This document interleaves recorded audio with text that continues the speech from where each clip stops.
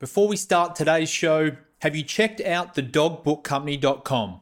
Chic, timeless, and the ideal gift for any dog owner, the Dog Book Company has a range of stylish notebooks and coffee table books that are simply adorable.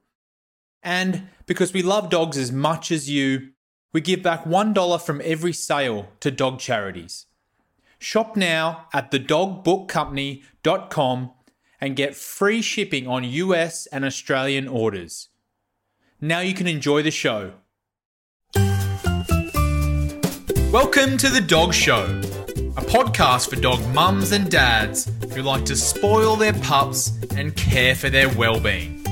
I'm your host, Will Blunt, and every week I interview global experts about dog health, nutrition, behaviour, trends, and much more. Let's sink our teeth into this week's episode.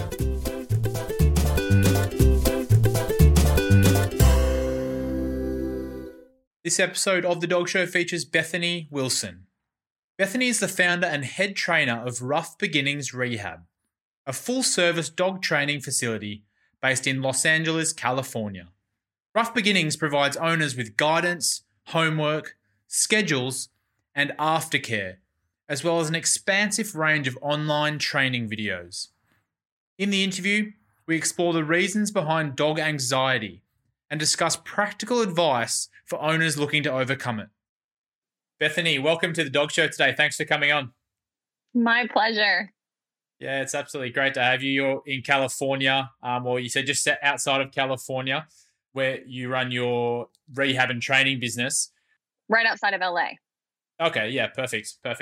So in California, just outside of LA. Yeah. Yeah. I actually love California. I lived over there for 12 months when I was a bit younger and just love the climate over there. There's some similarities to Australia.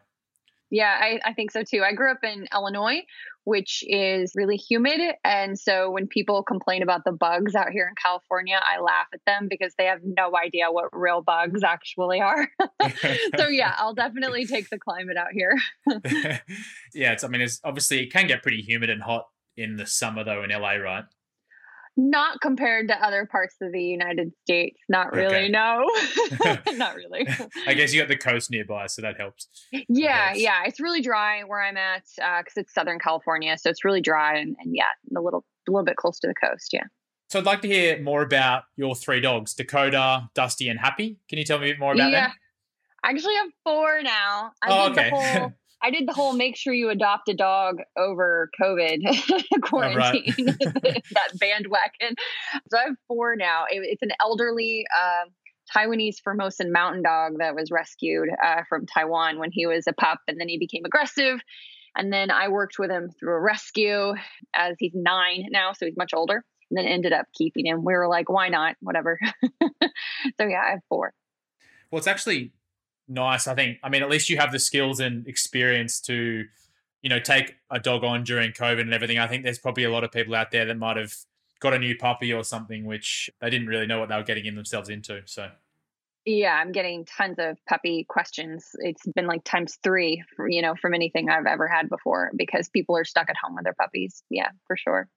Can you tell me more about the breeds that you've got yourself and maybe if there's any breeds that you like more than others or? Yeah, I've got a little Maltese mix. She actually turns 14 today. She's the reason that I got into more behavioral stuff because she's a mess. She had separation anxiety as a puppy, really bad, hated dogs, hated people, really bad. And I did lots of things wrong, even though I knew, some at the time because I grew up with animals, but not in the city. And, and it's just different. It's very, very different from farm country life to having a small dog in city life. And so she's basically my guinea pig of all the different types of training that I've done. And then I have a border collie, a German shepherd, and then I've got the mountain dog. Okay. So you don't have you spoke more about kind of which breed was interesting for your training and everything like that, but you don't have an affinity to any of the breeds in particular? I do. Herding dogs. I love herding dogs.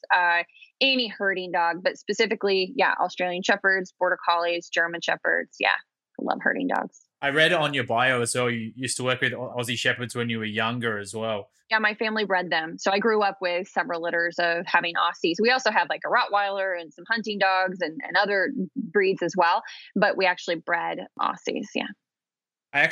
You might be able to clear this up for me. Apparently, the Australian Shepherd actually isn't from Australia, and no one really knows where that name came from. Yeah. No, I guess it sounded interesting. But yeah, it's a mix of just a lot of different herding dogs. Yeah. They wanted something sturdier than a border collie, I believe, was the reasoning behind it. But yeah, I don't remember the reason for the Australian Shepherd, that name. But yeah, I don't think it's from Australia. They're quite similar to collies, though, right? Border collies, or in many They ways. are. Yeah, Yeah. there's a lot of similarities. They're supposed to be made thicker, sturdier. They can be a bit more.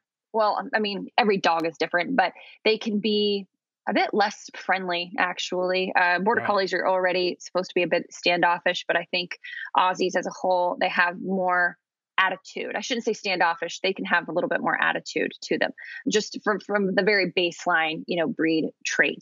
Now everything's pretty watered down, and it's whatever it is. But that was the original, behind them. But yeah. Is their trainability a reason that you're attracted to those type of breeds, the herding dogs, or? I don't know. I think it's just because I grew up with them. They're fluffy and pretty and Yeah. different colors. And as a young girl, that's what we had, honestly. I really think that's probably where it comes from. And then as I got older, what I started to really appreciate is the drive. So when you get good at squashing drive, and so what I mean by that is you get a cattle dog or a border collie and they want to bite things. It's what they Yeah. want to do for a living. But they have this amazing drive. And when you know how to squash drive, when you need to squash drive and build drive and have fun and teach and train a lot of fun stuff, when you want to be able to do that too, I really enjoy them a lot. And then I spent several years, like 7 years, working with a couple of German Shepherd rescues. And so then I got to see so many of those herding dog traits, but with some protectiveness and overbred nervousness, mixed in there, with the German Shepherd breed. And so I just think all herding dogs are just the best. So I guess when you say squash drive, you're talking about like channeling their energy, their natural energy, in the right way rather than in the wrong way, like biting and chewing stuff. I actually mean squashing it, like making it go away, like Okay.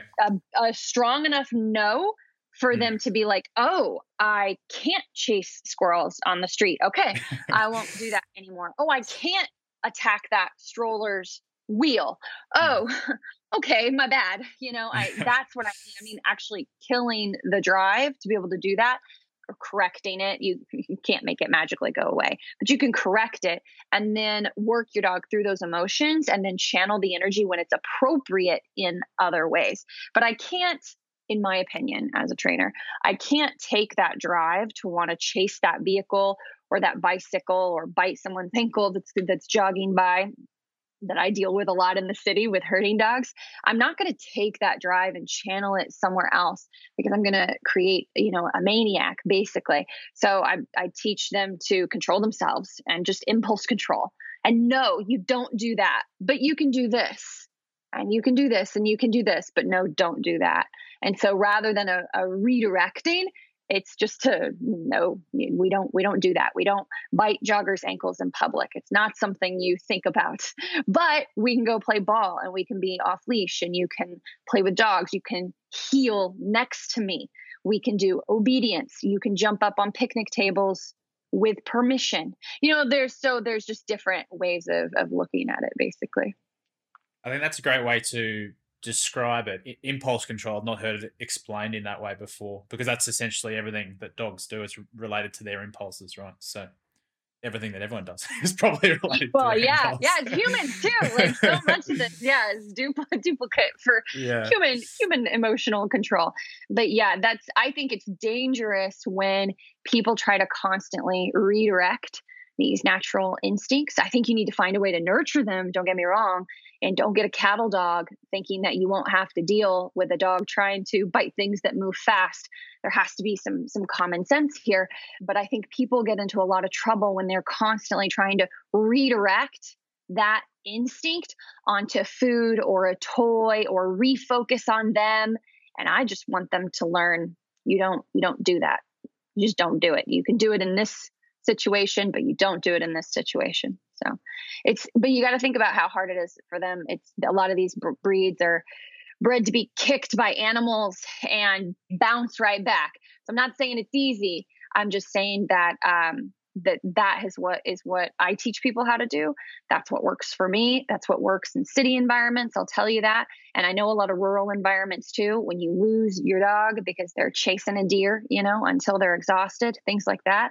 That's the approach we have to take nowadays as we take these dogs with these instincts and try to make them fit into our lifestyle now versus 100 years ago. Yeah. Okay. So how did it all start? Rough Beginnings Rehab is where you're at now, and you've been dealing with dogs, pretty much your whole life. But can you give me a bit of a backstory on how you got to where you are now? Yeah. Well, I come from a family of horse riders. So like barrels and poles and some equestrian and a little English jumping, some jumping, things like that. So I was on a horse really early and started training my own dog at 9 years old in 4-H. And that was a big deal for me growing up. 4-H it was really valuable, really great for me. And then I started doing dog shows, but that was more obedience and a little bit of agility and rally and things like that. And if your dog had any behavioral issues, you were trying to work around them. It was hard to work on them. I just didn't have the knowledge that I had now. And then I got the little 14-year-old dog, which was really difficult. And I was already trying to walk dogs and make some money walking dogs in my early 20s and working at rescues. And I was so limited in how I could help these anxious, wound up, tight, on edge dogs. And I was just so limited in what I could do. And then I got her, Happy is her name. I got Happy.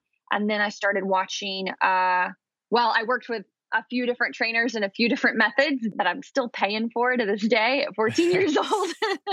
But then I started watching, it wasn't working. So then I started watching like Cesar Millan, Dog Whisperer was popular back then.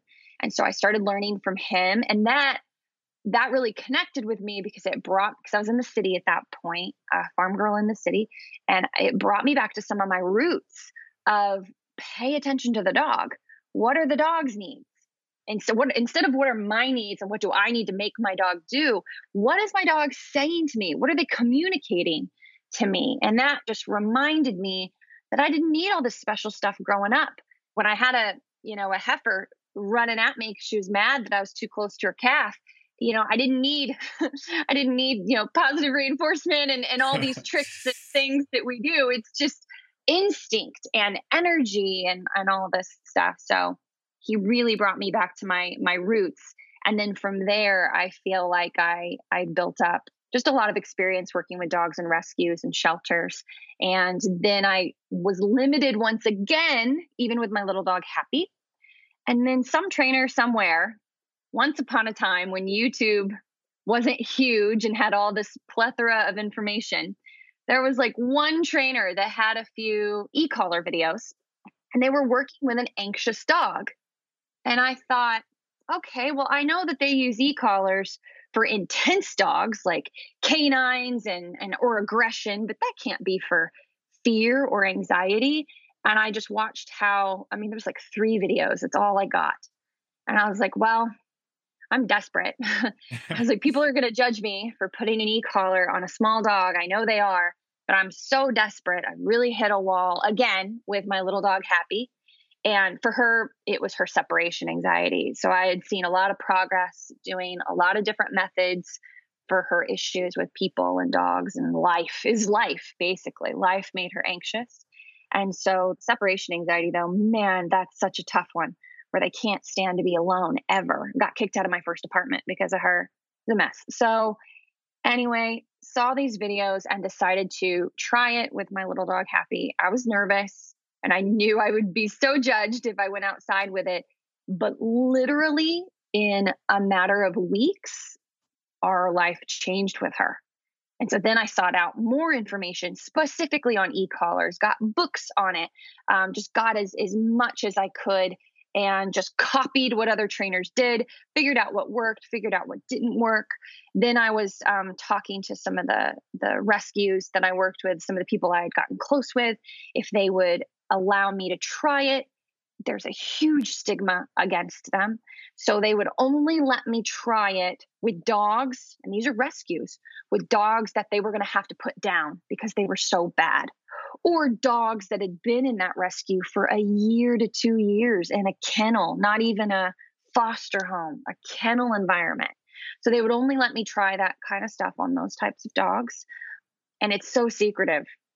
It's so secretive that like the whole board of directors, like 3 different rescues, wouldn't even know. It would only be 1 or 2 people on the board. Because if the whole board knew, they wouldn't approve it at all. They'd rather put a dog down than let me try to work with them on a training tool. Yeah, even on prong collar. Even on prong collar. So anyway, I was able to work with a lot of these dogs with a lot of different issues and use these training tools and see what worked and what didn't work, and use that combined with my energy and body language and taking the dog into consideration to kind of get me to where I am now. Okay, so what are some of the common signs of anxiety, I guess, with dogs? You kind of touched on a few with Happy then, but I imagine there's separation anxiety that you spoke about, but there's also anxiety in, certain In general, situations. Yeah. anxiety at life, which happens a lot in the city that we've found anyway. It could be a number of things. It's pacing, it's heavy panting, it's a lot of lip licking, it's shaking, like physical shaking. But honestly, it's mostly just a dog that's constantly on edge. Your dog might not have any of those signs until you start trying to work on it. Then they'll start to show some of those signals that they're anxious. What we find when dogs come in is that they're everywhere. They can't calm down, and they can't focus unless maybe if you have a treat, maybe, and then they're right back to it. So they're constantly on edge, constantly feeding off of their environment. So there's no ability to exist. There's only taking the energy from the traffic, from the airplane overhead, from all the dogs barking behind them, behind fences. The squirrels in LA, squirrels are so desensitized to Right. humans. You've been here. So they're just hanging out with you while you're walking down the street. So our dogs have to deal with all this stuff. They get really wound up. They feed off of everything, and they're just on edge all the time. That's the biggest one. The one I would say is people don't notice as much is excitement. Okay. So we get a lot of dogs that are overexcited all the time, and they look happy. Oh, my dog is too happy and too excited to listen to me. We get this with a lot of retrievers, and they're actually anxious. They have a lot of anxiety. They just can't settle. That might be a light bulb moment for me. We have a French bulldog, and she has like some of the things that I would attribute to being anxious when we have like a group of people in the house or something like that. She'll do those things like licking. So might lick the floor or lick the wall or something like that. And sometimes she'll get distracted by shadows and scratch the floor, that kind of stuff. But she also gets quite overexcited initially in situations. So I'm wondering whether that is something like I never thought of it as an anxious thing, but potentially that is as well. Yeah. And what she's doing is she gets overexcited when people come over, and she kind of calms herself down. The newness of the situation wears off. And then she tries to pacify herself by licking the wall, licking the floor, going after shadows on the ground. She becomes more easily distracted. Yes, it's anxiety. It's anxiety. Yeah. So before I won't dive too deep into my issues, because it's not a free consultation, but I guess are there any dogs or breeds or maybe rescue dogs that are more likely to get anxious? Yes, I'm sure there are. I try not to get too caught up in that. I do talk about breed traits a lot with my clients, and even mixed breeds, they'll take on one trait more than another. But yeah, there definitely is.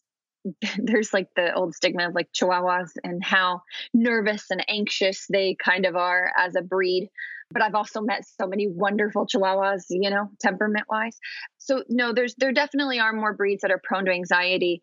It's what I look for.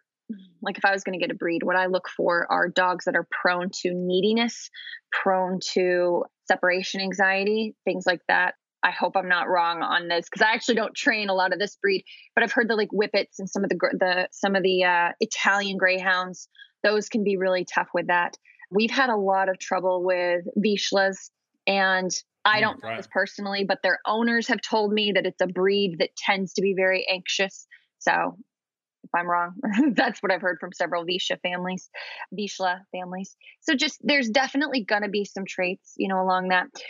For instance, a German Shepherd, honestly, all dogs, but especially German Shepherds, they're herding dogs and they're protective dogs.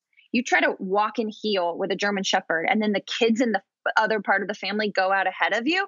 It's not going to happen. They're going to flip out. You know what I mean? They're going to get back here trying to keep their family, all together. And so there's all kinds of breed traits like that will filter into anxiety.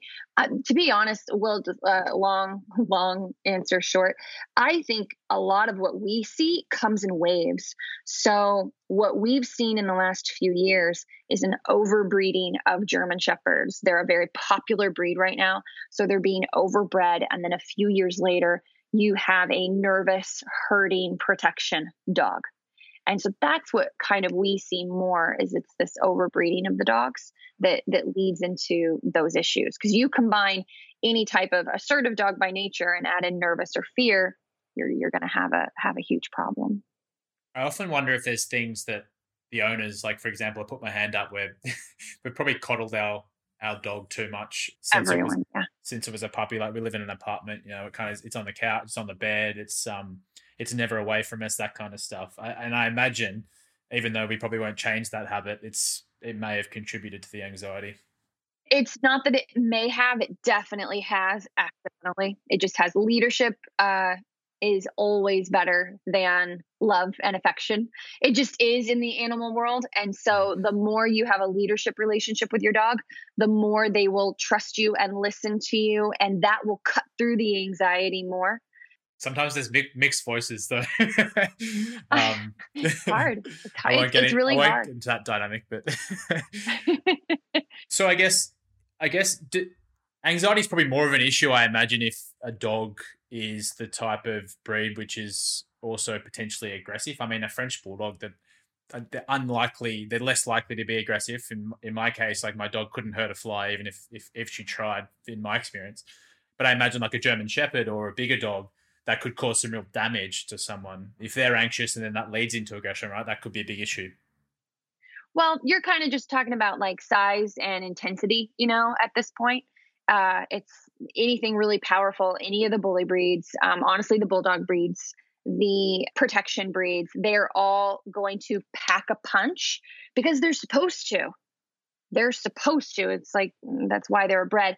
And so if they have anxiety on top of that instinct, then yeah, you're going to have yourself a mess of trouble rather than the little Chihuahua or the Maltese mix that's trying to bite people versus the anxious Maltese mix that's trying to bite people versus the German Shepherd. It's going to be quite different.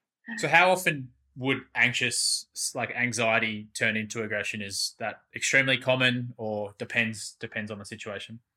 I'm a jaded person to ask because that's the main thing that we work with. So if you were to just ask me in my little bubble, I'd say, well, yeah, anxiety always leads to aggression 90% of the time. But that's not true though. That's how it feels in my bubble because every dog that's come in here has started out being nervous, anxious, and then gone through adolescence and then become territorial aggressive, and things have been let go and have accidentally been nurtured for too long. And then they become aggressive.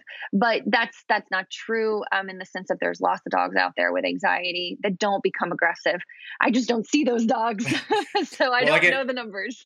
you're the doctor, right? I guess in that sense. Yes. I mean, people come to you because they have issues, right? Or a lot of the time. So you're dealing with the probably the extreme end of the percentages. Yes. But okay, so how do you treat anxiety and how do you break those bad habits and kind of help a dog overcome those anxious tendencies? Well, there's lots of different types of anxiety too. There's anxiety that's more fear-based. And I mean like real fear, like dogs that are trying to avoid, even flight, trying to get away. and they'll only be aggressive if they're pushed and they're highly anxious. Those dogs, when they come into my doors, they don't like me. First of all, they want to get away from me. They won't try to attack me unless I put pressure on them. But they're looking at me like, please don't touch me, please, please, please. And so those types of dogs, I'll try to build some confidence in them first. Lots of guidance. I won't try to set them up to really get them in trouble right away. I'll try to build some confidence and context, get them taking food from my hand. That's how they'll eat. That's how I build that up. And then when they start to get comfortable, they'll start pushing the line and pushing heel and not listening and getting more intense about things when they get comfortable. And then I'll correct that. It's really boundaries. So it's setting boundaries for dogs from day one.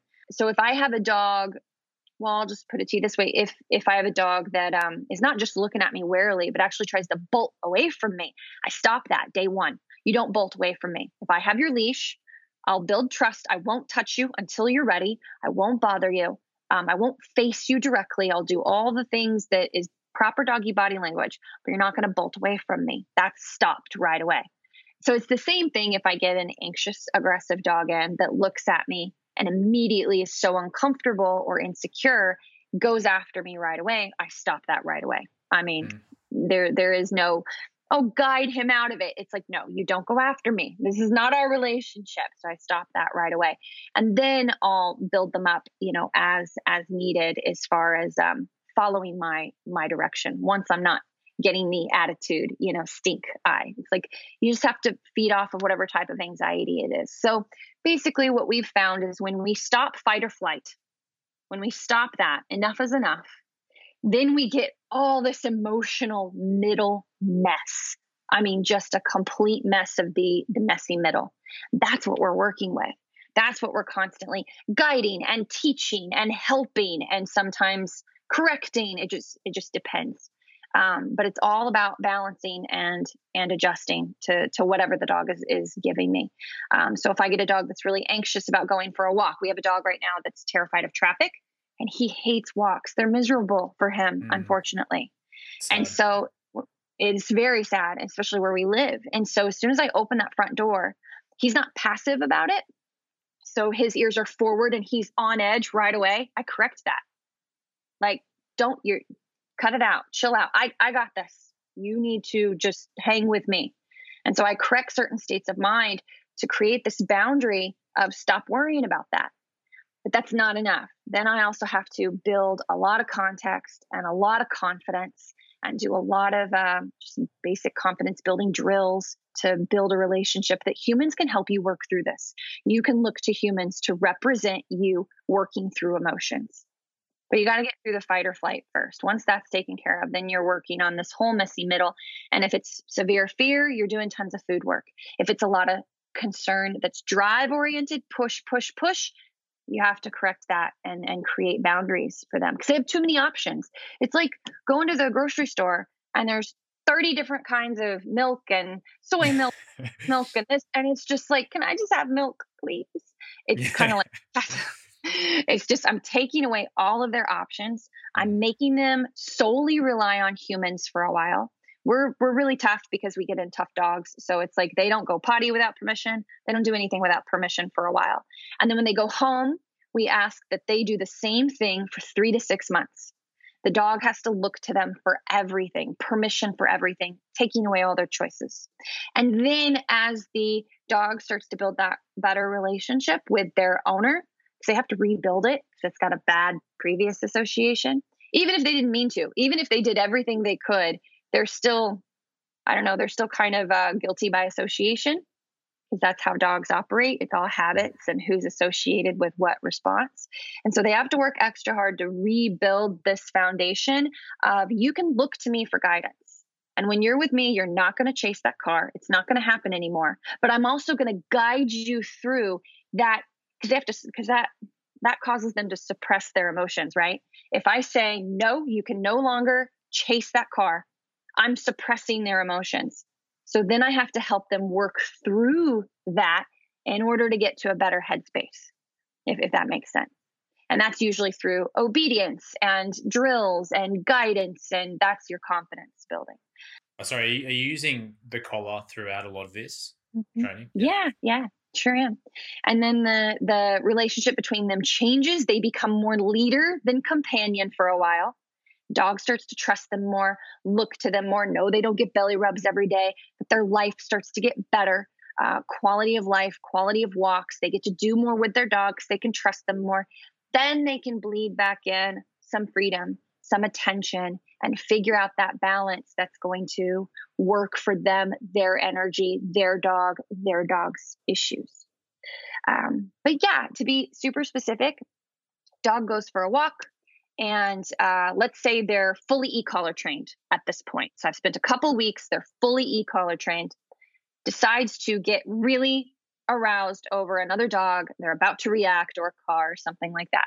By that point, we have a good idea of what valuable level on an e-collar that has 100 levels or more, to stop them in their tracks. And then they're kind of stifled and they're like, oh yeah, and they go into avoidance. That's so important. So then the next car they see, they just avoid right away. They're like, I'm not supposed to look at the cars because I can't handle it, can't handle it. And then we scroll down on e-collar. And when I see that, oh my God, I can't look at that. I'm not supposed to. They're making better choices. Scroll down on e-collar where it's like a tap on the shoulder. Then I do a turn, like dog come, and they're like still a little worried, tap on the shoulder with e-collar. They're like, oh yeah, okay.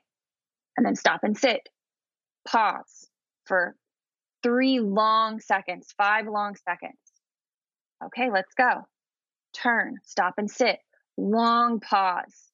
We call them transitions. So if you're trying to work a dog through anxiety, if you go, sit, good, let's go, you just made their brain go right back to their arousal.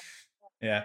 And so between every command is like 3 long breaths, which is like 5 to 10 seconds. It's like sit, pause, pause, pause, pause, heel. And then pause, pause, pause, pause, change direction. Long pause, stop and sit down. Long pause, heel. So it's just all these things, these transitions from one movement command to a stationary to a movement is very slow. We're guiding with the leash, low e-collar. Then they get kicked up again by something, correct it. See how they do the next one. Then work them through the emotion. That's what it is, over and over and over again. And we don't just do it outside. We do it inside. I can't tell you how many dogs come to me that have already been through other programs and they worked outside because that's where the issues are. Usually dog reactivity, things like that. And it's really their indoor work, their relationship work inside that needed the most work. So we do those obedience routines inside and outside to just create a full package for the dog, full context for the dog. Because if you let your dog do whatever inside, because they're generally a good dog, why would they listen to you when you go outside, when there's tons of stuff around that's bothering them? So you practice inside, and then you try to do what you're practicing inside, outside. So anyway, I could go on and on about this stuff. I mean, if I had to summarize what you said, but essentially, if there's owners out there that are struggling with dog anxiety or aggression or other behavioral issues, it's not an easy fix, but no, yeah. So you want something practical, right? Yeah, I mean, but they should seek expert advice, number one. They should seek expert advice, but there are things that everybody can do right now. So I can really accidentally get into the weeds here, talking about that, the rabbit hole that we could go down. But let's talk specifics. What can you do right now out there at home when you have a dog that has anxiety issues? First of all, start just asking them to do more in your house. And if they go everywhere, like for your Frenchie, I'd say, well, your Frenchie needs to be on a leash. Oh, sorry, is that okay? Can I just use you as an example? Yeah, that's fine. Go for it. I need to learn. Okay.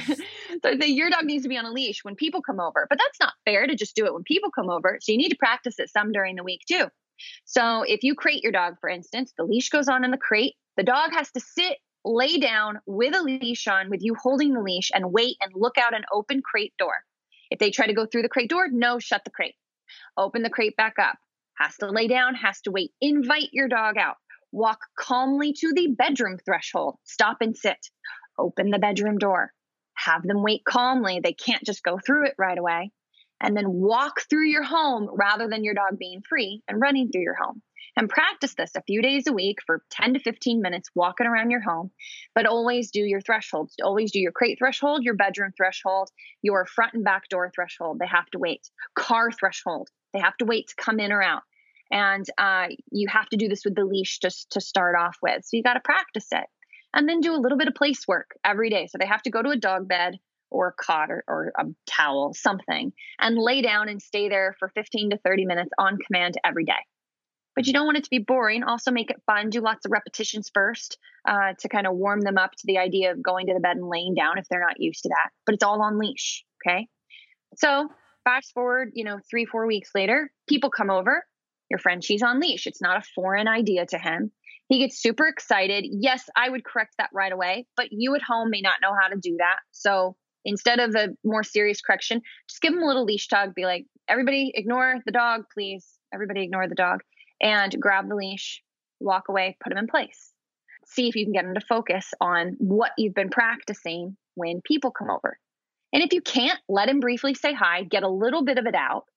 And then instead of letting him lick the wall or the floor, say no, put him back in place and sit there with him on leash, managing his energy for a little while till some of that kind of calms down a little bit.